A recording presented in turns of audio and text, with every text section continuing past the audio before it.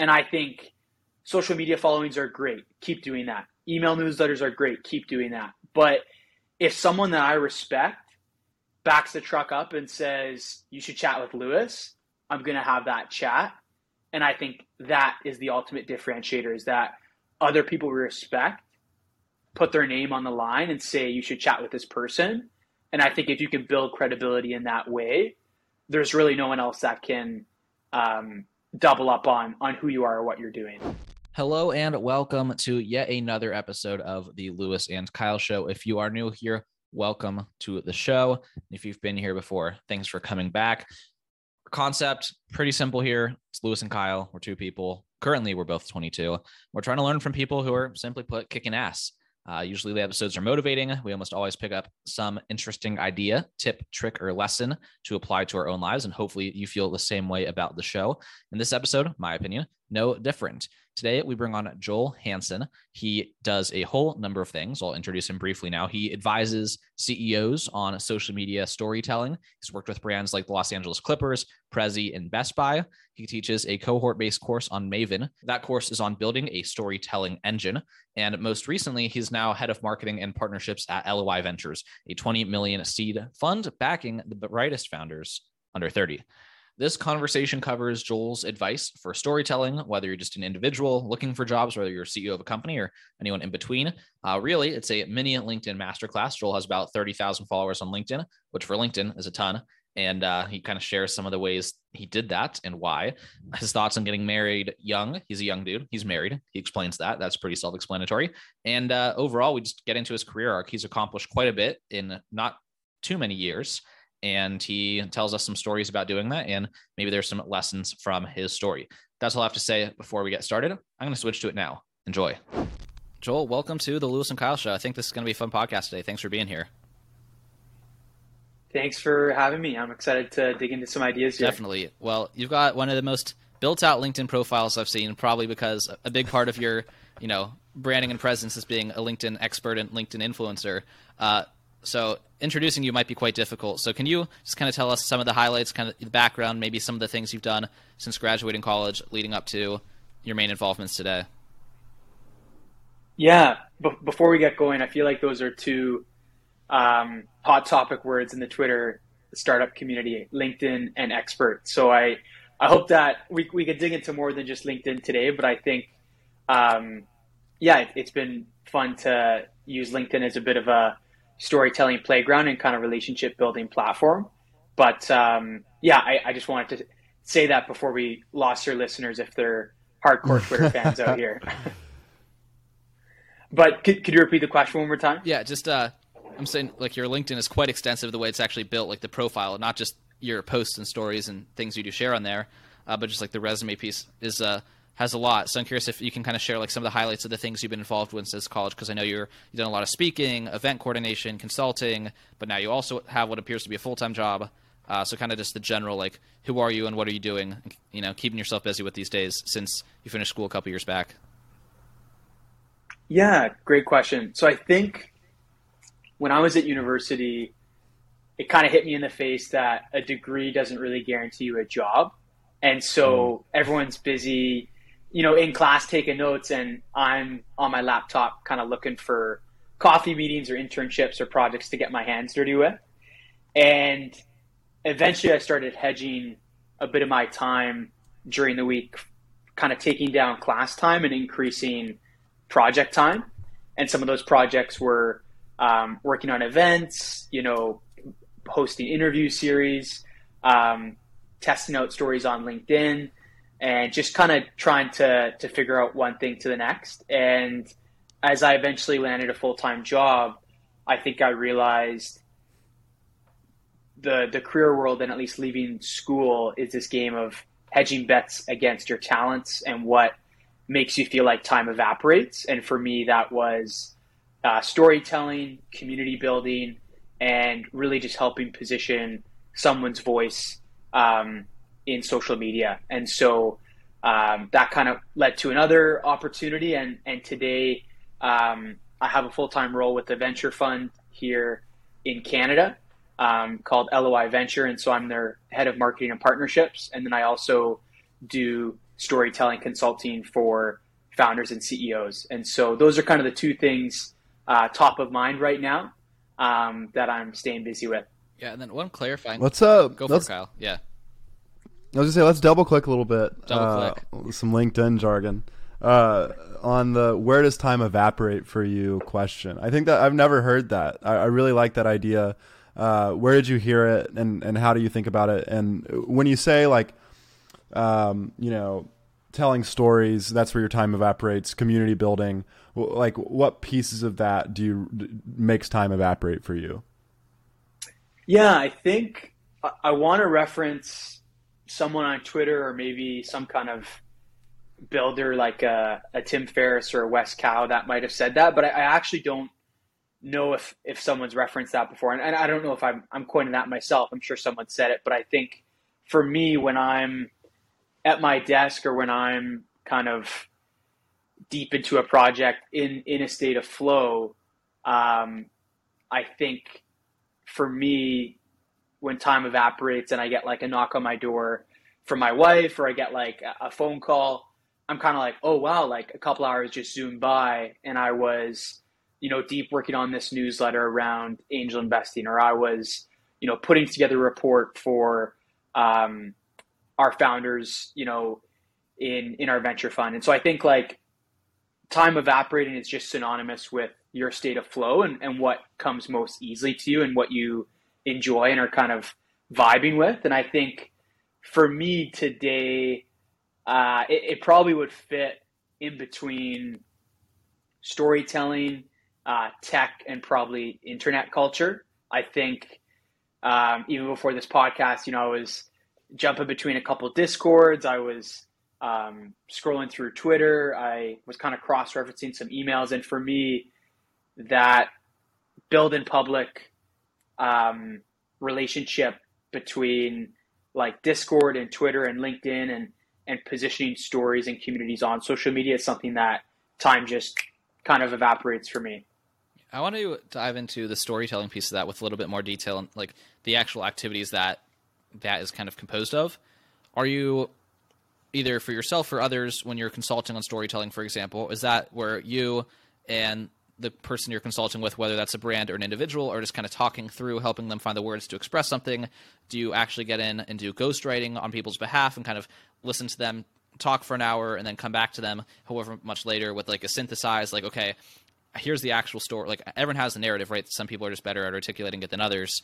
Like, what does that actually mean for you in terms of like the process of storytelling you enjoy? Because I don't think you're getting paid to be just around a campfire, so to speak. Yeah, I think for me, the first aha moment I had was when I was working to position my story as a graduate, of a BBA program that is very not well known in Canada, North America. And I had to position myself on why someone should hire me for a job. And when I realized that, when I got my first job at a university, it hit me and I thought, wow, like that was my journey and that was my end goal. But every other founder, entrepreneur, CEO, they have their own end goal of a story or connection that they're looking to bridge. And I started kind of getting tapped on the shoulder and messaged by people saying, hey, could you speak to our team or could you help our C-suite, develop their story and a bit of their positioning? And so a couple of relationships formed and it's still ongoing to this day. And what the work really breaks down to is understanding someone's story. So what they stand for, what they're about, what people chat about when they're not in the room, kind of their personal brand and their, values and mission as a person. And then I think secondly, it's kind of understanding their market. So understanding, who is it that they're looking to build a relationship with? Who's their dream coffee meeting? Who is, their home crowd that they're looking to spend a night with or something like that, or play for, out in the stands.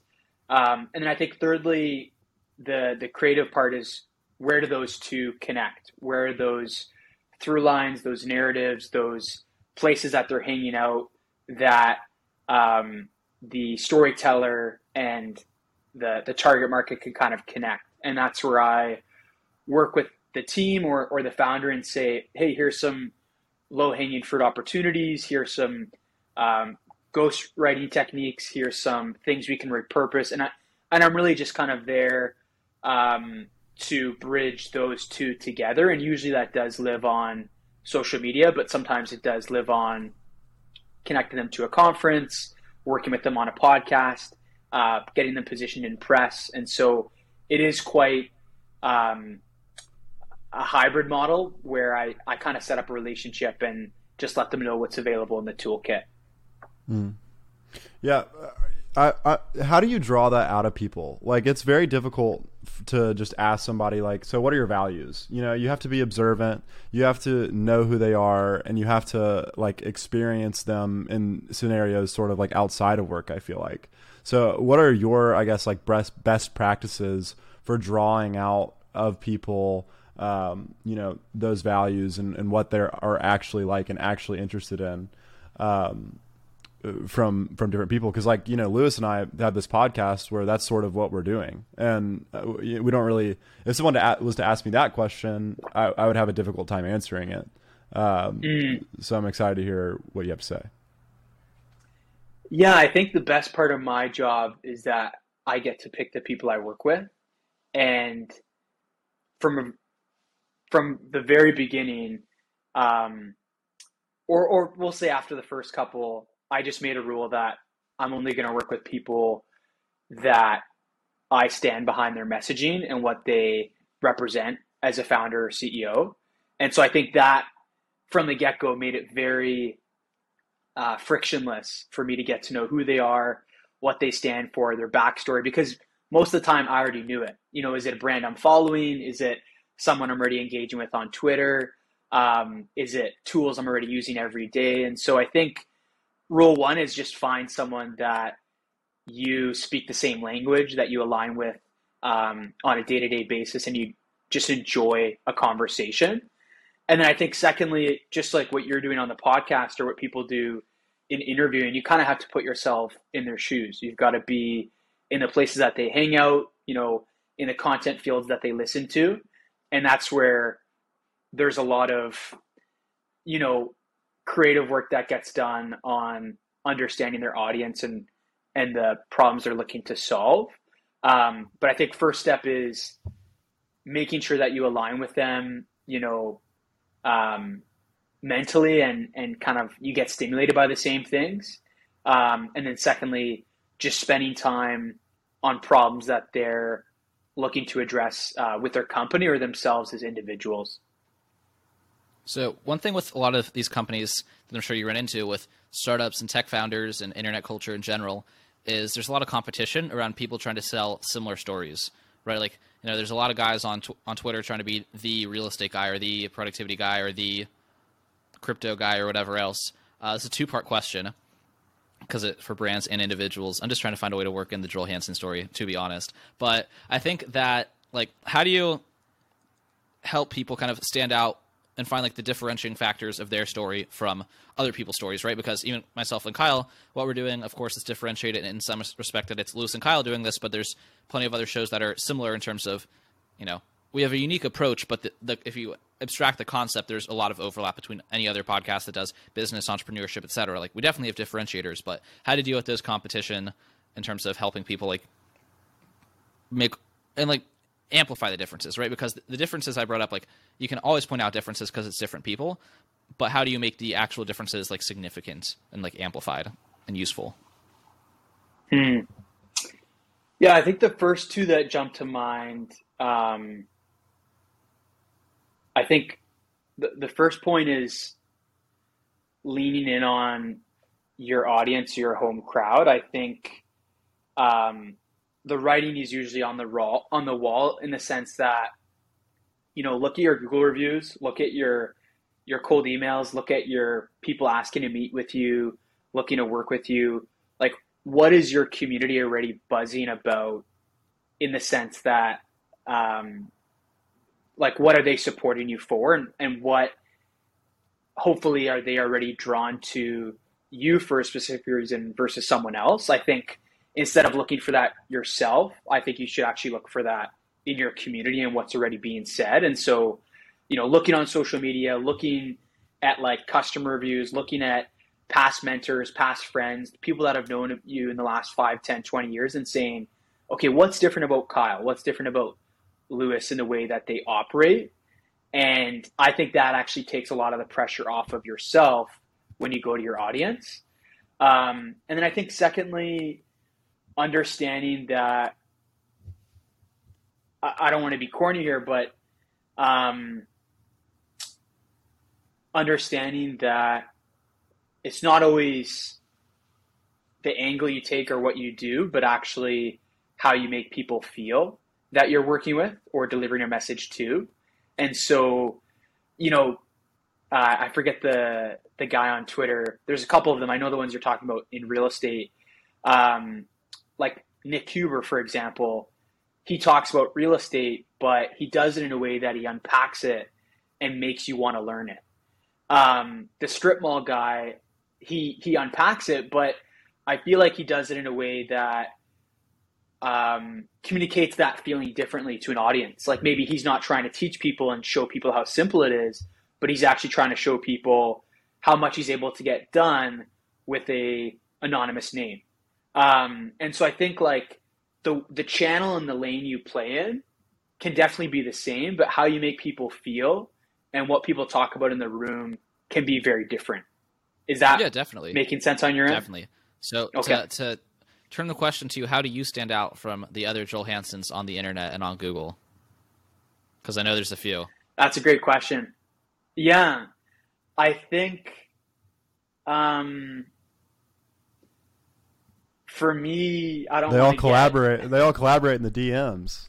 No Joel Hansens anything alike. That's we're having right. a conversation pre-pod about how I sort of got lost in a niche that I was not expecting when researching this podcast, because somebody with the name Joel Hansen has a popular YouTube channel where he eats an ungodly amount of food. And apparently Joel has a group chat with every other Joel Hansen on the planet where they collaborate like the Citadel of Ricks. Well, no. The Citadel of Ricks. That's where I was getting at. Yeah, I'll clear this up. I think a couple years ago, one of the Joel Hansens, I think he was in the States, he messaged and bundled us all together. I think it was about 10 of us. And he said, hey, yeah, there's your startup term. He's like, hey, like I just thought, there's a lot of us Joel Hansens out there. I thought we may as well be in a group chat so we could stay in touch on ideas and what we're all working on. And all of us were like, sure, like happy to stay in touch. And so one time my mother-in-law sent like a gift to the wrong email that wasn't my email. And it was like a number or something else that I didn't have. And so I like messaged the group and I was like, hey, like did any of you Joel Hansens get this email? And no one got it, but like just those funny name kind of mix matches that is kind of a fun laugh we all get. I was going to say in terms of differentiating yourself from people that have the same name, I think what I've been thinking about a lot. Well, I don't think Lewis is about the same name. I think he's more asking in the same, like Maven and some other CBC course, differentiating based on being at that center of the Ikigai or whatever. Like, not necessarily you versus the professional leader. Totally. So I've got an example I want to pull on here. Lewis, can I kind of speak a bit to your new job? Is that okay? Sure. Okay.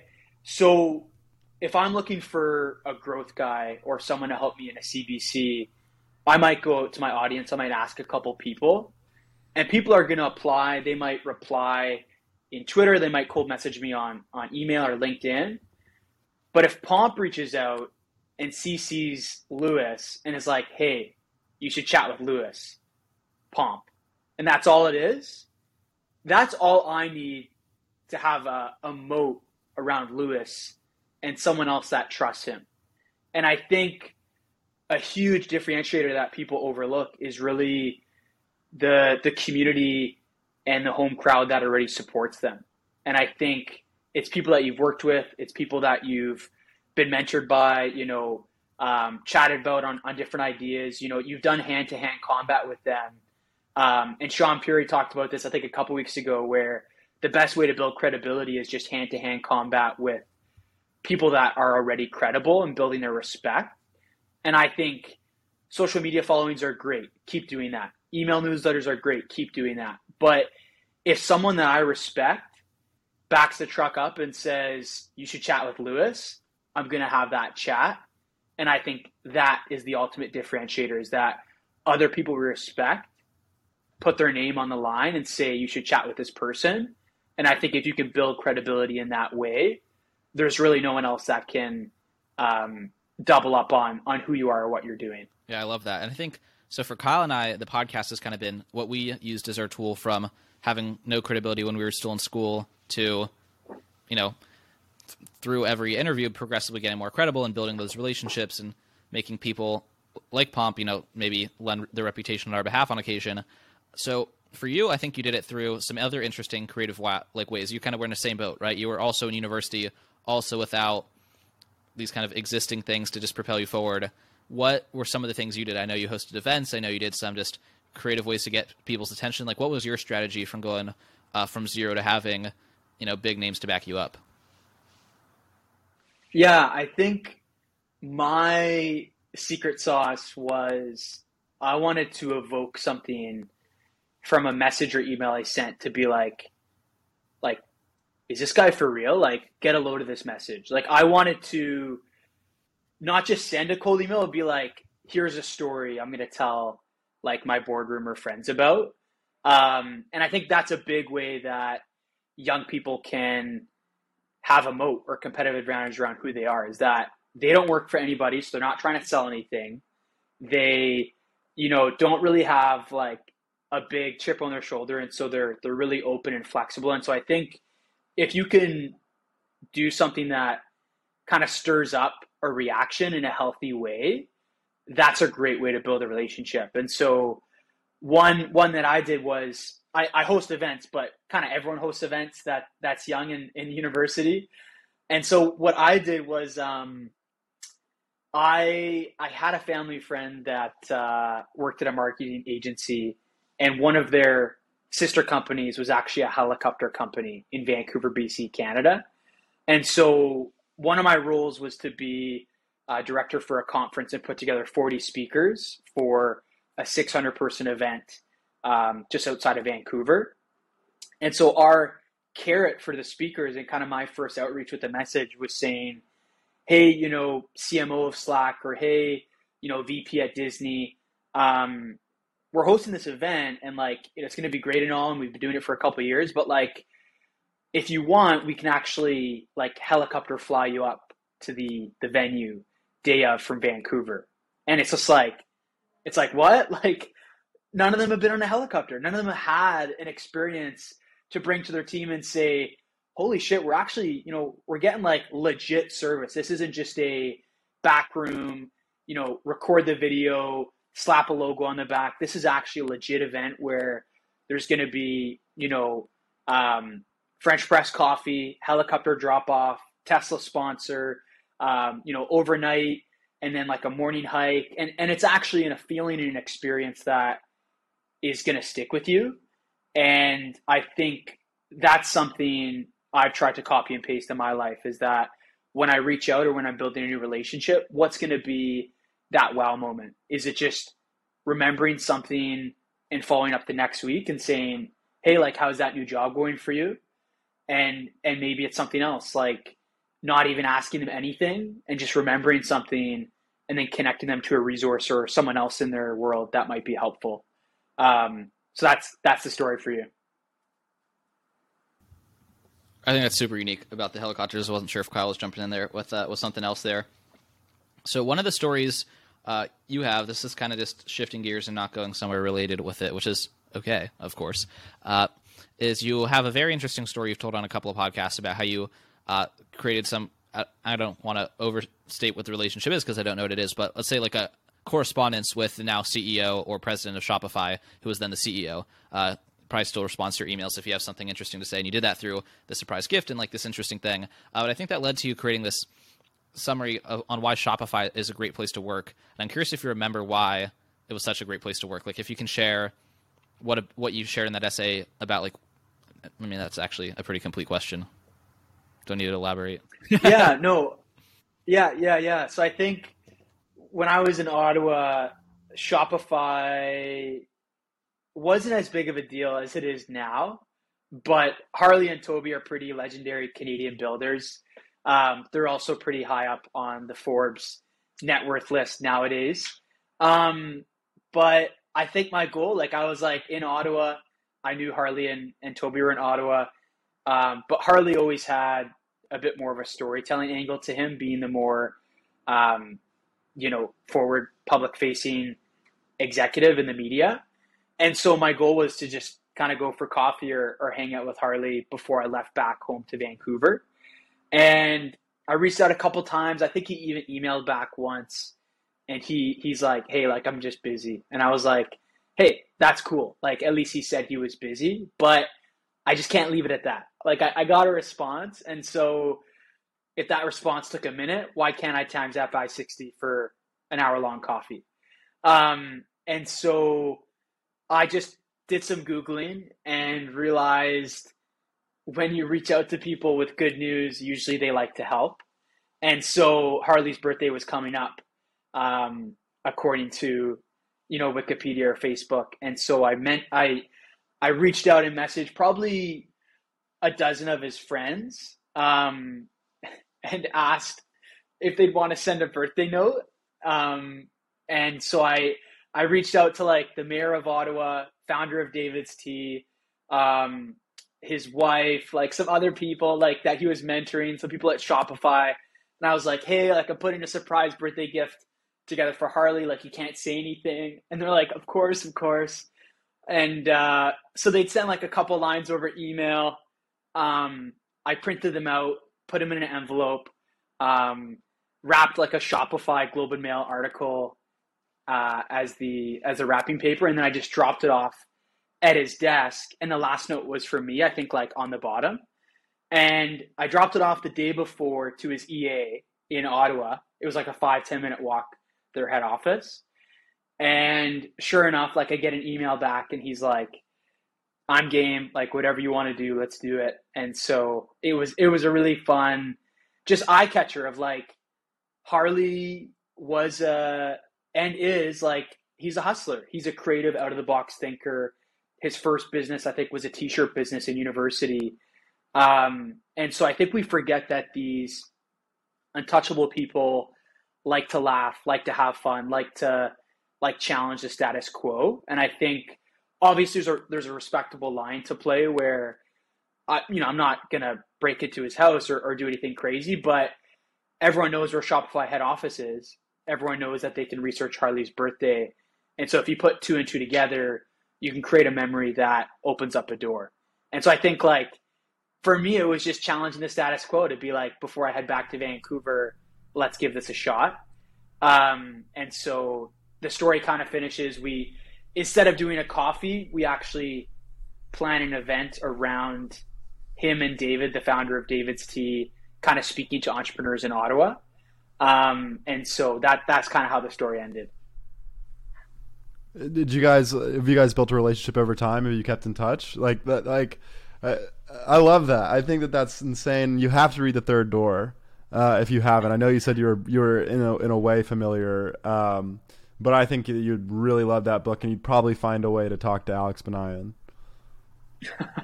I think, yeah, like a little bit here and there over. In fact, I'll send you that book.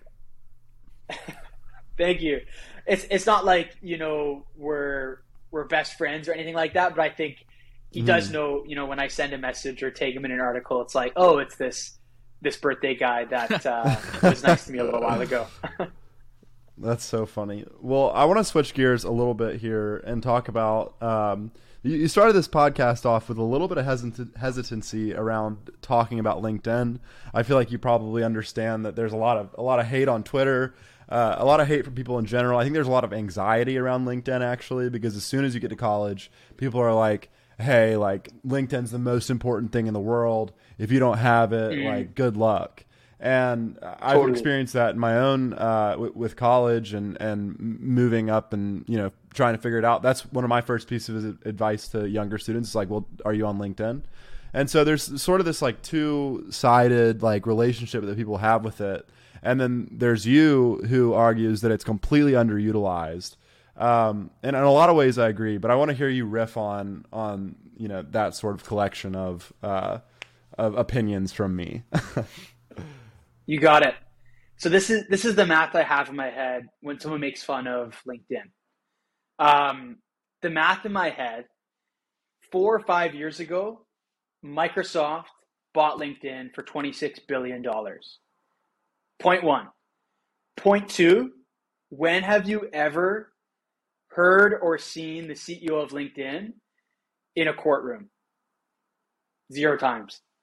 Point number three, there's about 700 million members. Less than 5% of them post on a weekly basis.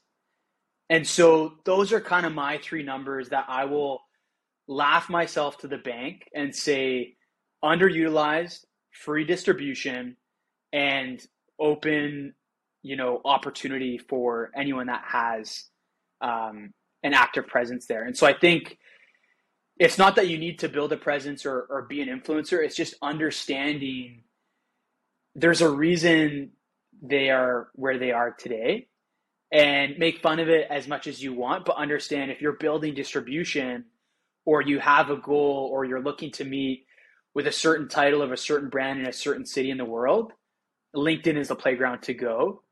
And Twitter and Facebook and Instagram and TikTok will always have their pros that they beat out LinkedIn. But I think to not understand the ecosystem is now a disadvantage today.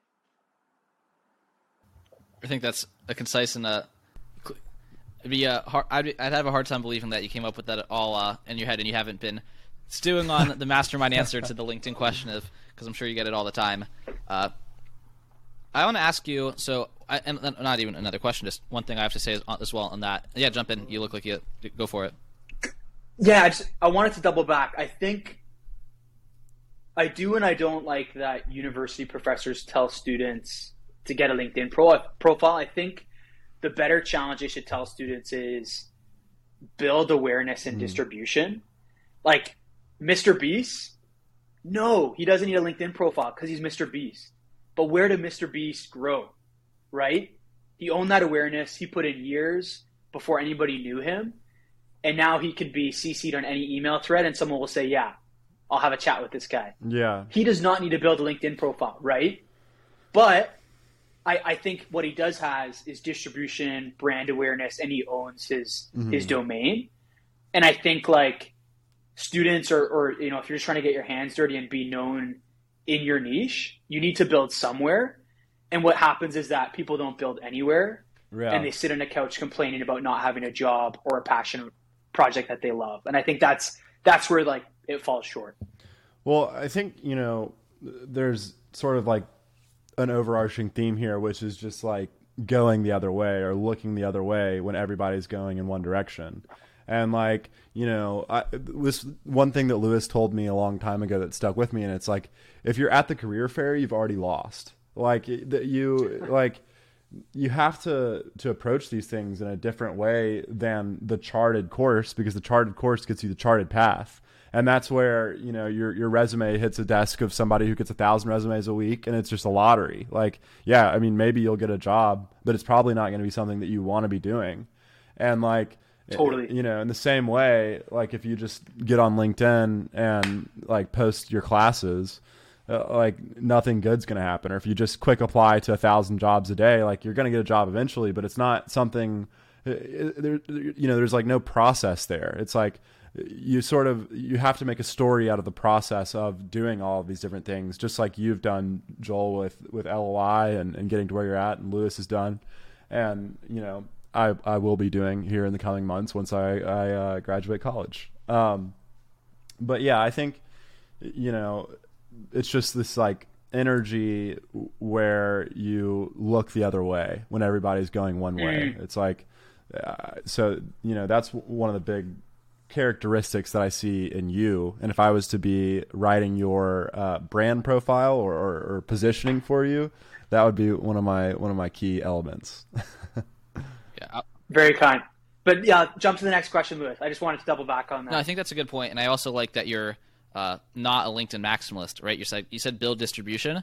Here's why I think LinkedIn's a good opportunity in a lot of circumstances that is tied to outcomes a lot of people want. But there are certainly other situations, right, where like if your goal is to become a model, maybe your distribution should probably be on Instagram. But if your goal is to, get something in like the corporate world or many, many other things beyond the corporate world, I do not want to narrow LinkedIn down to that. Like, there's a ton of reasons to consider LinkedIn for the asymmetric advantage from the relative amounts of people who post and people who consume.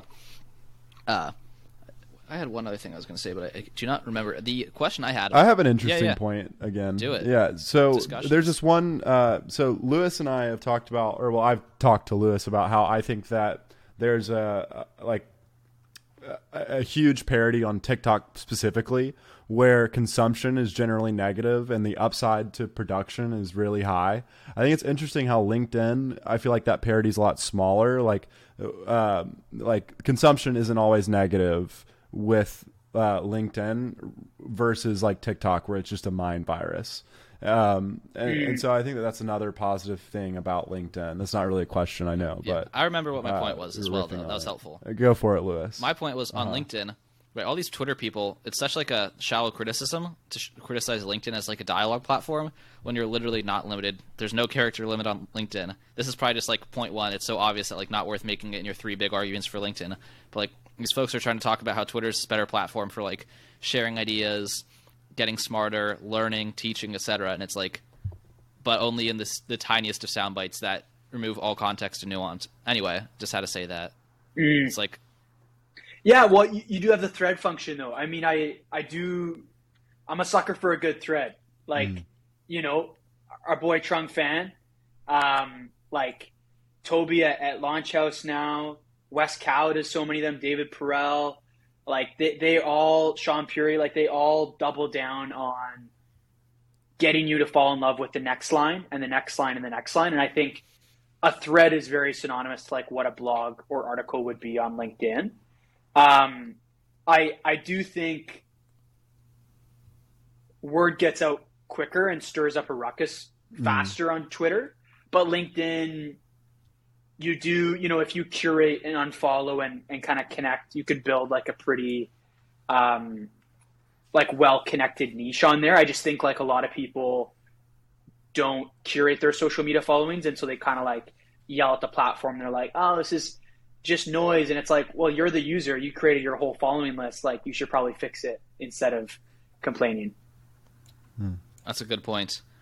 So you mentioned a lot of names right there. Leads well into this question. What are some additional sources of influence, people, podcasts, books, etc., like where you're kind of using to get smarter? It could be people you follow on a social media platform, people whose books you read, blogs, newsletters, etc. Because you mentioned a lot of great names there. Sean Puri's got great threads. Wes Ko obviously is great content wherever she puts it out. So who are some of those people kind of currently who are really getting the majority of your attention? Like the emails you're like, oh shoot, got to stop everything and read this when they post new content. Yeah. I'll try and shed some light on some new ones maybe you haven't heard. I think Shane Parrish, he's in Knowledge Project, Canada. He writes the Knowledge Project, and that's a great podcast newsletter. I think like he has some really cool sound bites on just like consistency and growth. And I think he's super low key humble in the sense that like I think he runs like a fund and like an advisory business as well, but like no one really knows about it just because he's always interviewing. The second one, I don't know if you've heard much about like Li Jin. She's a big voice on the creator economy and has like her own fund, and she just like a very cutting edge voice on where the future of like creators and Gen Zs are thinking.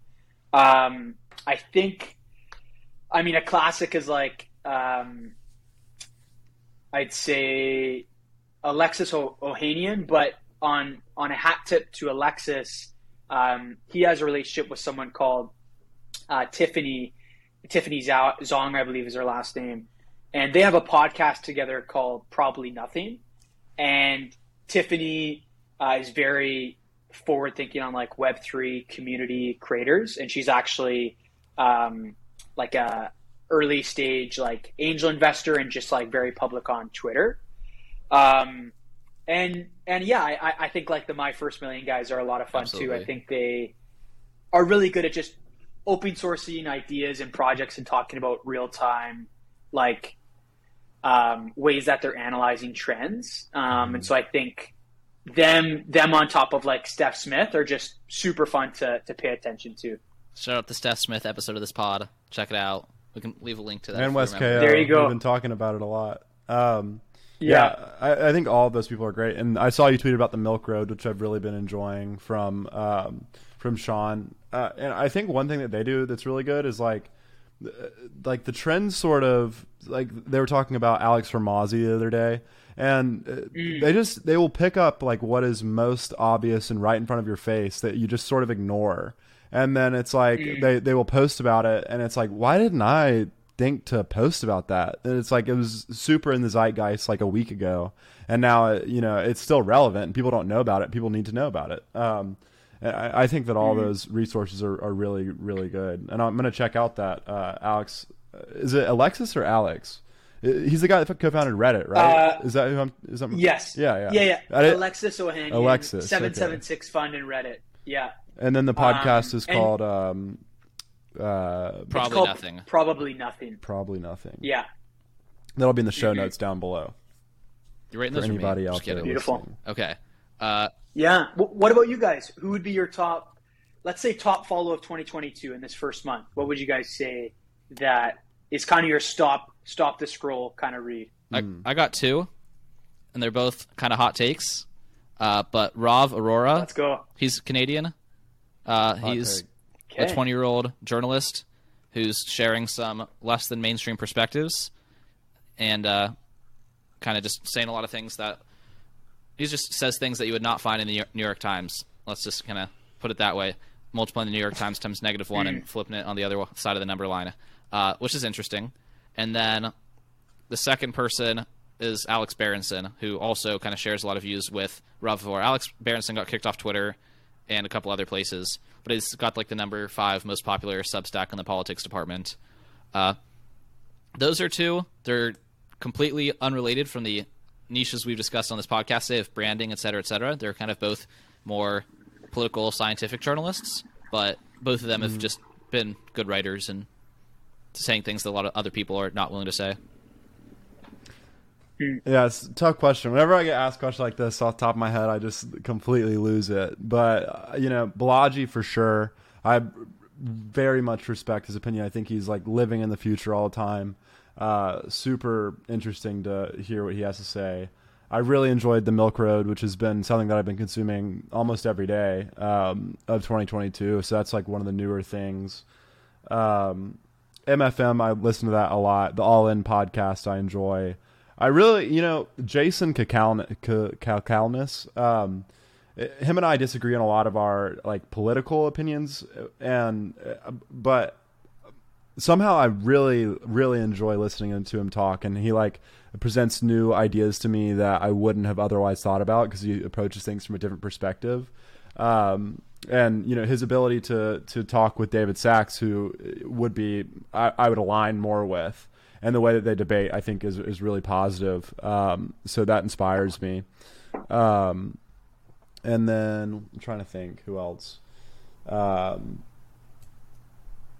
think that's it for now. I'll think. And then our podcast guest from a couple weeks ago, I'll shout him out. Joshua Rosenthal. He was super interesting. He talks a lot about crypto. The crypto renaissance is his point, and like mapping the past and mapping history onto today. And drawing lessons from, what we can expect to come from the future. I think that he does a lot of really, really interesting stuff. Very cool. I've written some of them down, so I'm going to check them out. Cool. I'll throw one more in just for fun because he's Canadian and I saw him last night. I saw Dr. Peterson last night in Miami live. pretty unique experience. But been revisiting his 2017 Psychological Significance of the Bible lecture series, which is like 14 2 to 3 hour lectures. But I got YouTube Premium so I can like play them in the background, because otherwise that's trying to watch a lecture on YouTube for 2 hours passively. Anyway, that's one other shout out just to keep the Canadian spirit strong. And I saw him in person last night at a venue, not in a one-on-one exchange. Oh man, amazing. I got a couple bonus questions, just some rapid fire stuff before we sign off. Kyle, do you have one as well? Yeah, sure. So marrying early, deciding to get married. Let's talk about that for a minute. So it's a common thing here in the South to get married super early. They call it ring by spring. How did you go about thinking about getting married early? And why did you decide to do it? And what would be your answer to detractors saying you got married way too early, like you got to wait till you're older, blah blah blah? Yeah, I think for me, and I guess for us, like my wife and I, with making the decision, like first we saw COVID as a bit of a loophole opportunity, like. The stories of how much people spend on weddings, and we kind of saw it as like, if we don't have to tell Aunt Joanne from Saskatchewan why she didn't get an invite, like that's okay, and we could put that toward our first house. And so I think like one was like, I don't know, we saw marriage as like a 50-year play and not like a 1-year decision in terms of like the wedding timing. The second one I think was, instead of complicating your life, it actually simplified things for us, almost in the sense that it becomes like a bigger rock and priority that just simplifies like decisions in your life of what you do on the weekends or what things you spend time on. And in some ways, like I've actually heard from other people that have kids, like parent entrepreneurs, like they are effective, like no wasting time, because they're caring for a couple souls, on this planet. And so it's like, in a similar way, marriage just gives you a simplicity of like, I'm kind of focused on bigger things and building a life that I care about. And I think like, it's been interesting. It does come up in conversation with other people that are focused about family and things like that. And I think the third thing would just be, my wife and I have this unique relationship where we still are very pro entrepreneurship and pro startup, and so it almost facilitated a deeper space to bring in feedback and accountability and curiosity to a level that I didn't have when I wasn't married. And I don't think that'll be for everyone, but I think finding a partner that aligns with your 20, 30, 50-year play, like you just don't have that with a friend. Right. And so the earlier you can get that, I actually think that's a superpower. And so that was what our perspective was. Kyle's going to play the clip and think it over. That's my take. No, I like it. That's a fun question. Me and my girlfriend, so I'm 21, she's 20. We're a year and a half apart, but we've been dating for 5.5 years now. And so it's a relevant question. Just wanted to hear your thoughts on it. Love it. You're 22, Kyle. I am 22. Oops. Hey, podcast time flies by. It's hard to keep track, right? Yes. I had something I was going to... Oh, yeah. So one of our recent episodes was with Akira the Dawn, and he's a musician with a no filter, and basically like his summary was like he had a kid and he couldn't fuck off anymore because he actually had to like feed his kid. And basically, you said that in a much more, let's call it LinkedIn-friendly way. Canadian. A LinkedIn-friendly way that become a more effective entrepreneur. So I like that explanation. It's a good way. If someone asks me the question again, I can like, depending on who the audience is I'm with, I have your answer now and I have Akira's answer, and I feel like that's a value add in my vocabulary. I want to ask you what the most popular piece of content you've published has been. Whether it's just a LinkedIn post that went unexpectedly viral, right? Because you have this line in your bio that you've gotten like tens of millions of impressions on the platform, but some of those, like a meaningful percentage of that came from just a handful of posts. This will be one of our last questions, if not the last one. But like, what just blew up on your LinkedIn? I think Kyle, you said you have one more after this. Yeah. So this is my last question, and then Kyle will close us out. Yeah. I think the biggest one I had, which was actually more of like a meme / joke. Do you remember there was that face app filter going around from like the Russian people or whatever, that you'd sync a photo in and make you either 50 years older or like 20 years younger? I made a joke about that on LinkedIn, just like at a Starbucks. I was like, this is kind of funny. Like, let's take a spin on this current event. And so it was like happening that week, very relevant. And I said, it was a bit of like a dialogue between a job seeker and an employer. And it was like, job seeker applies for a job. Employer says like, hey, like, we're just looking for someone with a bit more experience. Job seeker like does the Russian like face app filter and like looks a lot older. And then like the employer reaches back out and says like, hey, we'd actually like love to connect for a chat. And it was just like this riff off. Like at first it was a joke, but then I actually saw the comments and the dialogue, and I was like, damn, this is actually really relevant, because so many jobs are 5 years or up, right? And so a lot of people can't prove themselves. But then also talent meeting like age is also a really interesting conversation on LinkedIn and social media, because we're now seeing you don't always need to be the most experienced to have the best idea. And so it got about 9,000 likes, and I think like 1 to 2 million views on LinkedIn. And I was like, wow, this is actually like a timely conversation, but a bit of a riff on like a joke. Yeah, I saw that and had a good chuckle when I was checking out your LinkedIn. And I think it had like 10,000 likes or something crazy. And that's super viral. So you mentioned your 20, 30, 40 year plan when you were talking about your wife. What is your, we'll just go with one. What's your 20-year plan? Where do you want to be in 20 years? I think to take the pressure off myself, instead of giving you a role or a title, I'll probably just give you how I feel. Of course. Yeah. I think something I've been thinking about a lot this last year is, today is a Tuesday. I feel like it's a Saturday.